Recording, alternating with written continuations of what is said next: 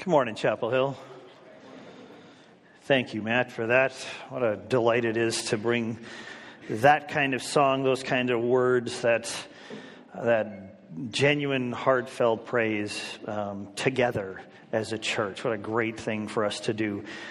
Before we dive into the word this morning, I want to add just a few words about Wednesday nights, because I'm really excited that Wednesday night clubs are starting up again. I am. There is just something special about Wednesday nights. It's different, and I want to explain how I see it as different so that we kind of have that common understanding of what it is, because Wednesday nights are not just one more activity that you have to do because you go to this church and you're expected to be there on Wednesday nights. That's not why we do this. This isn't just one more thing that's the same as what we do on Sunday mornings. And so why would we go? Because it's the same thing all over again, and I'm going to have to drag my kids out and drag them back in. Why do we do Wednesday nights? See, there's something a little bit different about Wednesday nights. We have opportunities here on Sunday morning to dig deeply into the Word together. And we provide classes on Sunday mornings for everybody, for all ages, where the Bible is opened up for us and we study and we get together. And those kinds of things do happen on Wednesday nights, but there's more to Wednesday nights. Wednesday night is, I think, one of the greatest things that we do in terms of outreach. We have in here, if you haven't seen it, a multitude of kids that come on Wednesday nights that are not here. Their families aren't here on Sunday mornings. From the community, we have opportunities on Wednesday nights for kids to bring their friends to come together, and they're in a fun, high-energy environment, and they're hearing about the truth. They're hearing from the Bible. They're hearing about Jesus, and it is a marvelous opportunity for us to reach out to the people around us and bring them into that kind of context, into that kind of environment. We have a lot of fun on Wednesday nights. We do. And so I love when it gets fired up again. And I love having stories unfold every year where some kid in our congregation had the courage to invite one of their friends to a Wednesday night gathering. And that kid started coming and stayed coming and was coming regularly. And now, lo and behold, their family is attending on Sunday mornings. We have those stories here, Chapel Hill.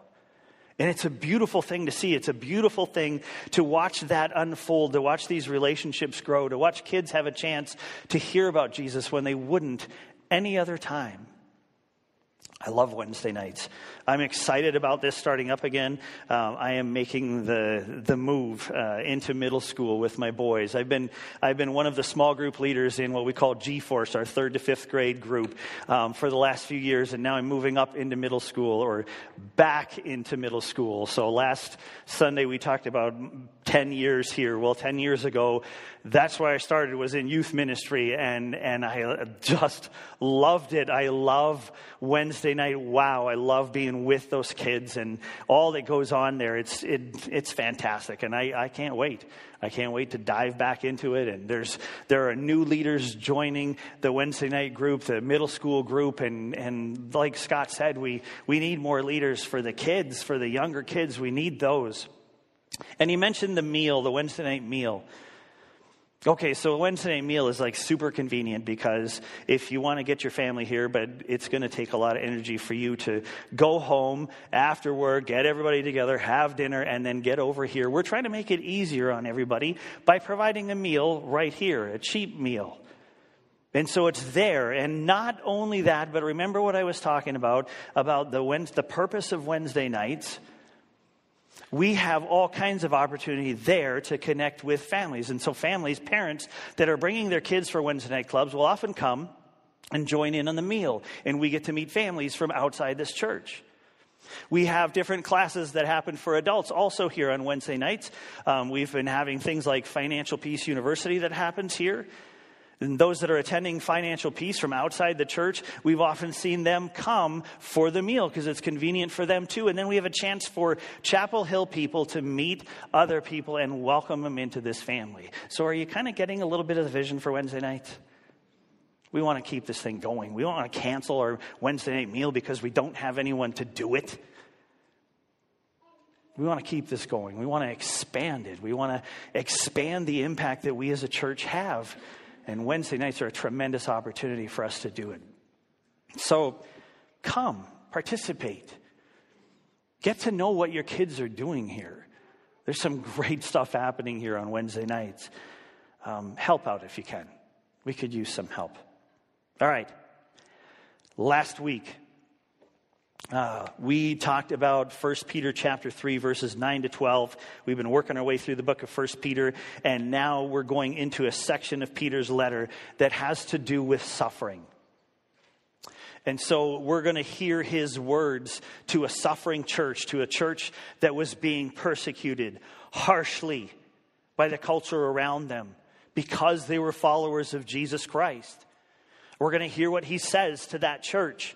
And so we're calling this section Walking Jesus Road. And it's a long section, and we're going to look at 1 Peter 3:13 all the way through chapter 4, verse 19, the end of chapter 4, because Peter uses all that space in his letter to talk about suffering, to talk to the church who's hurting, and talk to them about suffering. And it's going to be full of meaning for us. There's so much in there that will encourage us. Last week we looked at chapter 3, verses 9 through 12, where Peter talks about loving life and seeing good days. And he talks about seeking peace and pursuing it. And he talks about doing good and not returning evil for evil, but always blessing and returning good for evil. Great, great words in there. And we use this visual that I use, these concentric circles that talked about kind of where these things play out. I was looking at that passage from the inside out, and right at the core of what we were doing is this desire to love life and to see good days. And that leads to seeking peace, which leads to doing things that create peace. And as you see the effect that these good things have, you deepen your desire to love life and see good days. It's this beautiful cycle that happens, that goes on and on. Core desires lead to Christ-like behavior, but Christ-like behavior also leads to honorable, pure, godly core desires that match up with God's desire for our lives. And God's desire for our lives is for us to love life and to see good days as God defines what good days look like. That was 1 Peter 3, 9 to 12. And this morning we're going to look at the next verse, verse 13. And before we do, let's just take a moment and pray. I want to lift up our Wednesday nights as we get started and this new passage that we're digging into in 1 Peter. Let's pray together. Father, I do thank you for the love that you have for this church and the love that you have for our community, for our neighborhoods. Thank you, Father, for giving us the opportunity to shine light in the darkness. Thank you for all of the effort that goes into our Wednesday nights here in creating this great environment where people can come, where kids can come, and they can build friendships, they can have fun, they can learn. They can learn about Jesus together. God, as we get started on our Wednesday nights now, I just ask that you would bless every aspect of this. Father, give us the leaders that we need, the servants that we need, so that we can continue to expand what happens here. Thank you for what you've done through families here, for the way that you've brought that together. How you're bringing us new kids all the time, and kids are staying, and then their families are starting to get engaged. And I just thank you for that, Lord. And I pray that as we get started this week, you would just bless it. That we would see the right people here, that you would bring more and more people in these doors, that more and more kids would be exposed to your love, your family, your word. Father, as we dig in now to a new part of this letter that Peter wrote, God, will you just open our eyes, open our minds, open our hearts. Help us to hear and see what you have for us. God, your desire is transformation. You wanted to transform the church back then so that they could face all of the persecution around them and be a bright and shining light in the midst of that. And God, I know you're calling us to the same thing, to be a bright, shining light in the midst of all that this world is throwing at us. So God, teach us, grow us, transform us more and more into the likeness of your Son, Jesus Christ. We pray this and commit this to you in Jesus' name. Amen. All right. 1 Peter chapter 3, verse 13. This will be up on the screen for just about the whole time, so it's just one verse that we're going to look at again today. This is what it says. Peter writes, "Now who is there to harm you if you are zealous for what is good?" Last week we looked at our passage from the inside out. We looked at the core of that passage and worked our way out to what else was being said in those 4 verses. This week, what I want to do, just to mix things up a little bit, I guess, is take 2 halves of this verse and flip them. And so I want to start with the last half of the verse and put that at the beginning. I want to treat this more like an if-then statement, because this is really what it is. It's an if-then statement. So let's read it that way for what it is. Then it would say, if you are zealous for what is good, who is there to harm you? If you are zealous for what is good, who is there to harm you? First part of the statement is obviously a conditional phrase, if. If you are zealous for what is good. If, there's an if. Okay, so what does the zealous thing mean? Because it's not something that doesn't just roll off our tongues. We don't use that word a lot. Zealous this is what it means. If you eagerly desire good things, if you eagerly desire what is good, if you contend for what is good. Put that in the boxing context. The contender wants the prize, wants the championship, wants the belt. He contends for something. He fights for something. He goes after something. And that's the context of this verse. That's the passion behind this verse. If you contend for what is good, if you're zealous for what is good, there's action suggested here.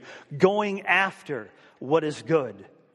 If you desire a life of generosity, unselfishness, kindness, and thoughtfulness towards others, these are the kinds of good things that we're to eagerly desire and go after, pursue, be zealous for. And this definitely suggests an intensity, an intentionality in our desire. This is not a passive kind of desire. This isn't some wishful longing out there. It's not what this kind of desire is. It's a going after desire. It's a pursuit. And we don't use that word zealous much anymore, but this word came with some energy at the time when Peter wrote this.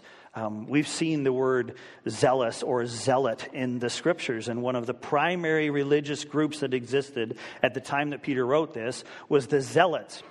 And the zealots were very zealous. They were very passionate about what they were doing, and their cause was to free the Jewish people from the tyranny of the Roman government. So they worked with all of their energy, with all of their passion, to try and overthrow the rule of the Roman government at that time.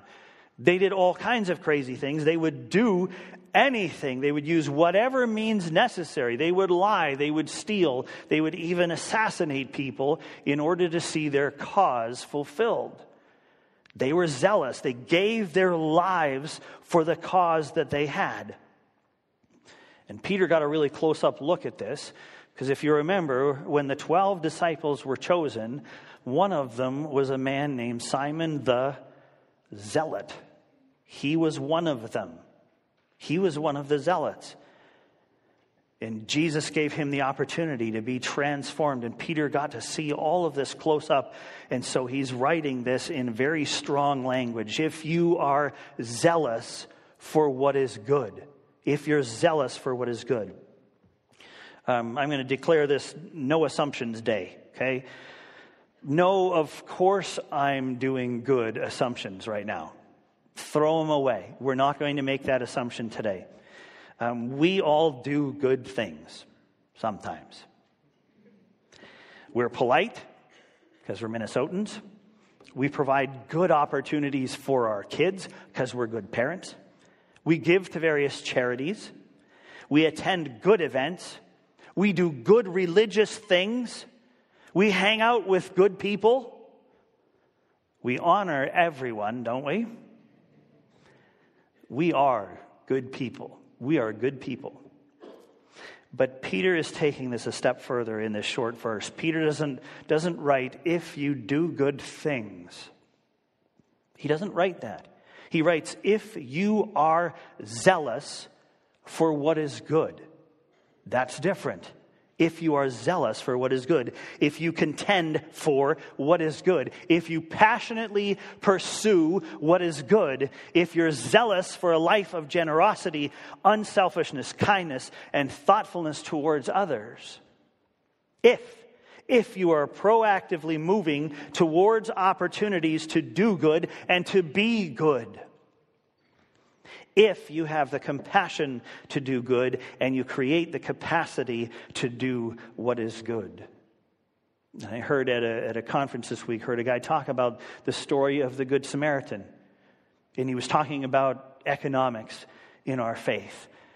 And he brought up the point that not only did the Good Samaritan have compassion to move towards the man who had been beaten and robbed, but he also had the resources, he had the capacity to take him to an inn and to pay for everything that needed to be done for this guy to be healed. And so there was a principle in there of creating the capacity also to do what is good. Peter's calling the church here to be zealots for what is noble and generous and unselfish and merciful and kind and Christ-like, like the zealots pursued their cause. He says, church, pursue your cause. Pursue what is good. Now, obviously, this isn't the first or only time in the Bible that we're directed to do good things. Let me give you a few examples. Psalm 37:3 tells us to trust in the Lord and do good.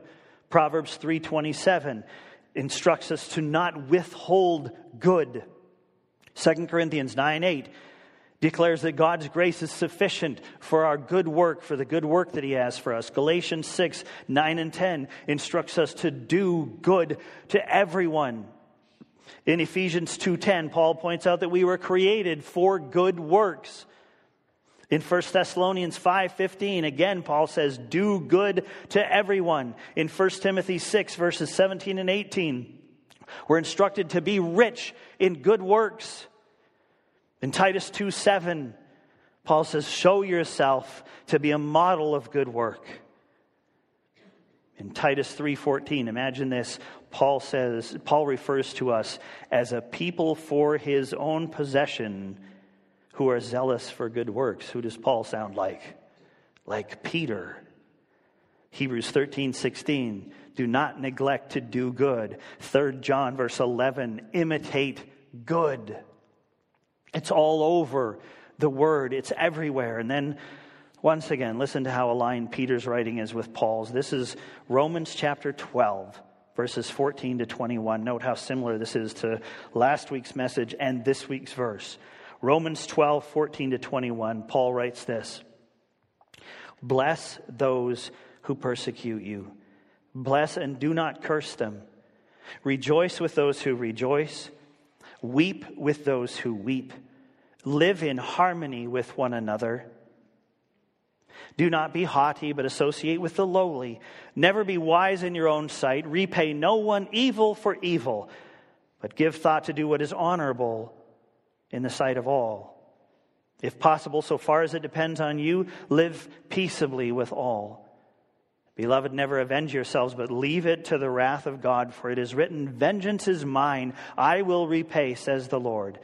To the contrary, if your enemy is hungry, feed him. If he is thirsty, give him something to drink, for by doing so you will heap burning coals on his head. Do not be overcome by evil, but overcome evil with good. How deeply do Peter and Paul agree here? It's almost like they've been influenced by the same person. So it's no surprise then that Paul in Titus 2:14 and Peter in 1 Peter 3:13 both mention being zealous for what is good. This is about more than just doing good things from time to time. This is something inside us. So what happens if we think for a moment about what we're zealous for? Is what is good at the top of any of our lists? Are we more zealous for compassion than we are for comfort? Are we more zealous for generosity than we are for security? Are we more zealous for peace than we are for prosperity? Are we more zealous for justice than we are for safety? Are we more zealous for kindness than we are for pleasure? Are we more zealous for encouragement than we are for judgment? Are we more zealous for giving than we are for getting? Are we more zealous for restoration than we are for privacy? Are we more zealous for God's kingdom than we are for our own kingdom? This is the challenge that Peter puts before us in this verse. Okay, maybe we've driven the if part of this verse home enough. The then part of this verse is just as critical and may even be more convincing than the if part. Peter writes, now who is there to harm you? Now who is there to harm you? Who is there to harm you if you are zealous for what is good? Harm. He uses the word harm. Who is there to bring evil against you? Who is there to bring the effects of evil to pass in your life? Looking back at other uses of this word harm, where it's used, different contexts that it's used in, going back to Acts and to the life of Peter in the first church, it's there, and it has some very, very strong context to it. In Acts 7, verse 6, it's used in the context of enslavement and affliction. It's strong. In Acts 7, referring to Moses' story, going way back, it refers to the killing of babies at the time that Moses was born. A strong context. In Acts 12, it refers to Herod laying violent hands on believers, on followers of Christ. In Acts 14, it's used in the context of poisoning minds against the disciples, against followers of Christ. In Acts 18, it's used to refer to some general attacks that were taking place on Paul at that time. This word harm is strong. It comes with a very ominous feeling to it. So what emotion then does the word harm create in us? Fear, right? Fear. We don't want anyone to harm us. So this verse should really catch our attention. Who is there to harm you, Peter says. Okay, so what are we afraid of? And never mind things like spiders. We won't get into that. We're afraid of physical harm, aren't we? Illness, injury. We're afraid that something is going to happen to us physically. We're afraid of financial insecurity, of what might happen to us financially. This weekend we were watching a show that we watch with our kids. It's called Innovation Nation, and it's set at the Ford Museum History Center out in Detroit. And they were doing this feature on the auto industry, and they were talking about one particular plant in Detroit where trucks are made. They make the F-150s there. And so they were talking about this plant and the technology that's there and how impressive that is and the kind of innovation that has taken it from where it was to where it is. And the reality that came out of this, and they didn't highlight this just kind of went by in passing, and I was really struck by it. The reality was this plant, back when it was first established and started really putting out trucks for Ford, employed 100,000 people. Today, because of innovation and robotics, that same plant employs 4,500 people. That's one plant for one motor company. So you can imagine what's happened to Detroit. And we have that fear. What's going to happen to us? What happens when my company is downsized and I'm let go of? What happens when the economy plummets and there aren't jobs available anymore? What happens then? We have this fear of financial insecurity. What else are we afraid of? We're afraid of persecution. We're not feeling it in the way that Peter's church was, the church that he wrote this letter to. We're not feeling it that way, but we know it's there. We're afraid of it. We're afraid of what comes with it. And even on a small level right now, we're afraid of slander, of insult, of rejection. We're afraid of being ridiculed. We're afraid of isolation, and the list goes on and on and on. But all of these fears are rooted in human fear. It's just human fear. And so were the fears of the people that Peter wrote to in this letter. They were afraid not just of things that might happen or might not happen. They were afraid of things that were happening to them. Real people were causing them real personal harm. Yet Peter states, who is there to harm you? Nobody is the answer to Peter's question, in case you were wondering. Nobody. No one can harm us if we are zealous for what is good. In 1 Peter 3:12, last week, Peter mentioned that the eyes of the Lord are on the righteous and his ears are open to them. With that reality in place, church, who can harm us? Nobody. Is Peter saying that no physical, emotional, economical harm will come to us? No, he's not. He's making it clear that there is a place of ultimate security, not in the temporal, physical realm. Our security is found in our eternal position in Jesus Christ. Another biblical giant, a man named David, got this concept. In our elder meeting this week, one of the elders was opening us up with a devotional, and he pulled this verse out, and it fits absolutely perfectly with what we're talking about here. Psalm 4:8, David writes, "In peace I will both lie down and sleep, for you alone, O Lord, make me dwell in safety." There is a place where no one can harm us. It's where we are held safely in the hands of our Father in our deepest eternal state. Our spirits are held by God, and no one can harm us there because we are safe. Only in Him we're safe. If, Peter says, we are zealous for what is good. If we're not, we have a lot to fear. But if we are, there is security that cannot be broken, that cannot be threatened. There is safety that cannot be challenged. God alone can make us safe there.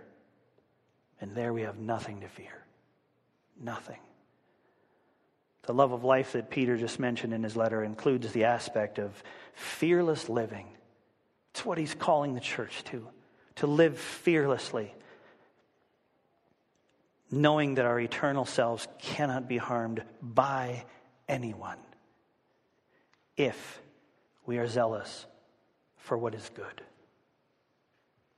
I want to give you just sort of a visual of this, of what I'm talking about. So that's why this is up here. You're going, was he just tired today? Or this is my happy place. You have your happy place. I have mine.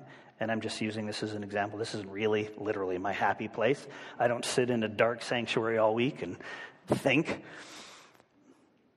My happy place is a comfortable place that is well-worn and very familiar to me, and it's where I spend a lot of my time.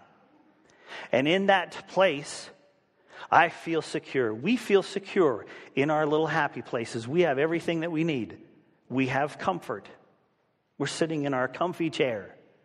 We have the Word of God to us that we open up and get into, and there we find all kinds of things like what we're finding in 1 Peter right now. There we have just a great sense of safety and belonging, and this is good. This is good stuff. We do good things when we open this book and when we put it into action. And there are other things that we have in our happy place. We have our Christian mug. Our Christian mug has a little diagram on it of how Jesus came down. That's the arrow. And then he went to the cross, and that's a little cross there. And then there's a tomb that looks more like a rainbow. And then there's an arrow going up, and then the last arrow going down, which is he's coming back one day. And so here in our happy place, we have our Christian stuff that reminds us of who we are and all of the luxuries we have. And over here in our happy place, I have my phone. And on my phone, I have all kinds of good things. I have Bible apps, plural, Bible apps. I have a prayer app. I have contact with the rest of the world. If I forget what justification means, I'll just Google it. It's all right here at my fingertips. My happiness and my safety is right here. And I can get to anything here. I can get to all the people in my life just by pulling up their name and connecting with them on a deep texting level. Everything's here. I got it all. What else do I need? I got it all right here. And I feel safe in this place. Am I doing good things?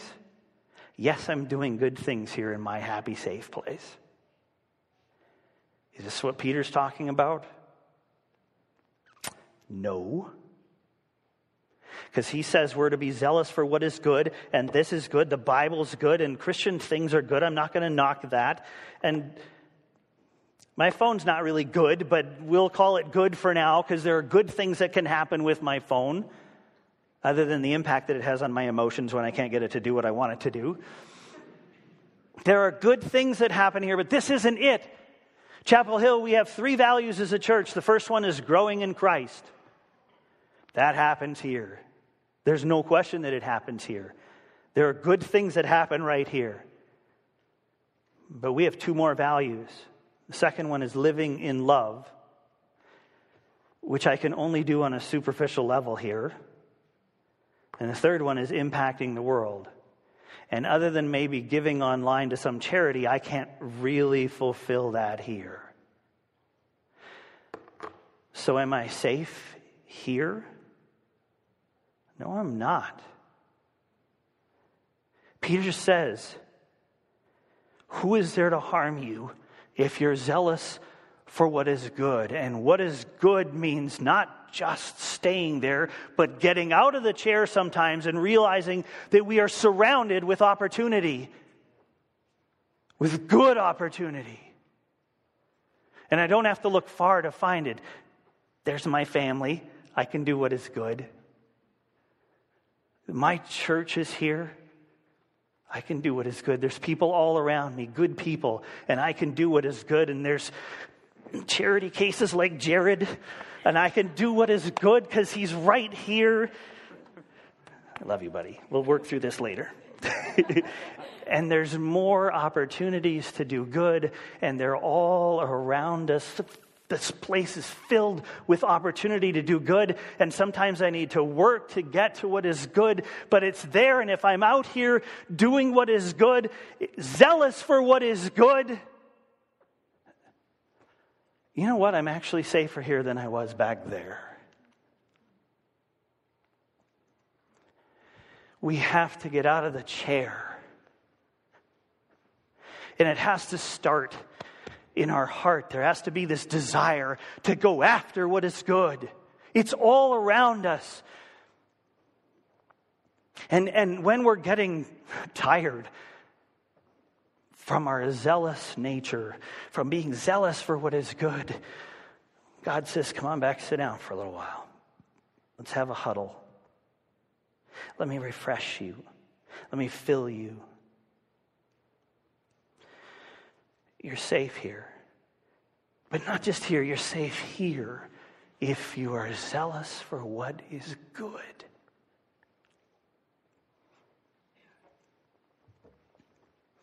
Now, who is there to harm you if you are zealous for what is good? Let me tell you something. If you spend all your time here, if this is it, if this is the sum total of our Christian life, there are dangers here that we can't see. But I tell you what, apathy opens the door wide. Now, who is there to harm you if you're zealous for what is good? If you're going after it, if you're contending for it. Did Christians in Peter's time suffer harm? Absolutely. Peter himself suffered harm. He was imprisoned. He was whipped. Peter was crucified. But Peter was not wrong in saying that there was no one that could harm him. There was no one that could harm that church. There is no one that can harm us.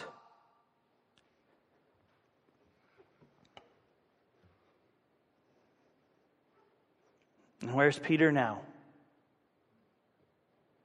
He's where I pray we will all be soon. Safely in the arms of the only one who could ever keep us truly safe. Years ago, I learned that I could be on the front lines of God's kingdom, no matter where that was, and be safer than I could be anywhere if I was outside of God's will for my life. What is God's will for my life? To be zealous for what is good. What is God's will for your life? To be zealous for what is good. What is God's will for Chapel Hill Church? To be zealous for what is good. Let's make that our goal, church. Each one of us, and us as a church, because who is there to harm us if we are zealous for what is good? I'm going to invite the ushers to come now. We're going to close our service together. Let's pray while they come.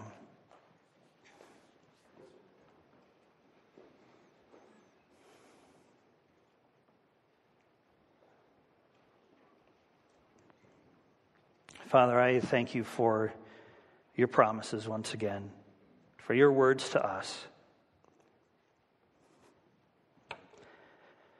And I love the fact that you want us to love life and to see good days, that you want us to live fearlessly.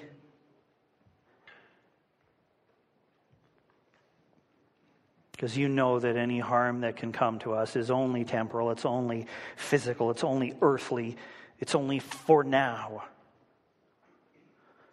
Ultimately, we, as spirits created in your image,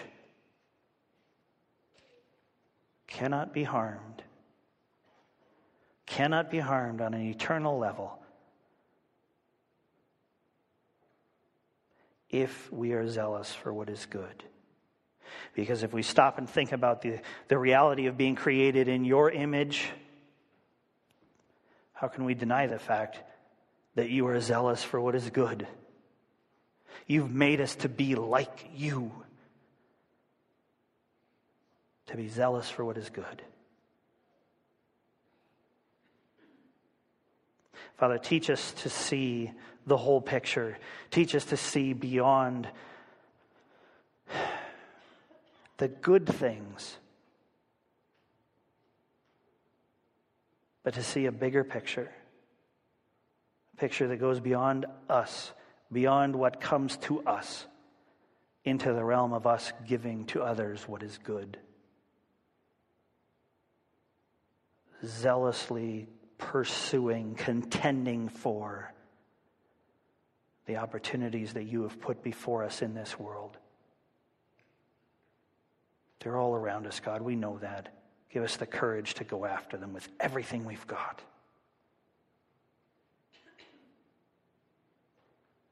Thank you for being so patient with us. Thank you for caring enough about us to leave us a letter. Help us to find our purpose there. And strike in us a fire. The fire that we need to drive us to the point of being zealous for what is good. We love you, Father. We love what you offer us. We love the safety that we find only in you. Thank you for giving us that, for calling us your children, for making us a people for your own possession, to be zealous for what is good. Keep shaping us, keep growing us. In Jesus' name, amen.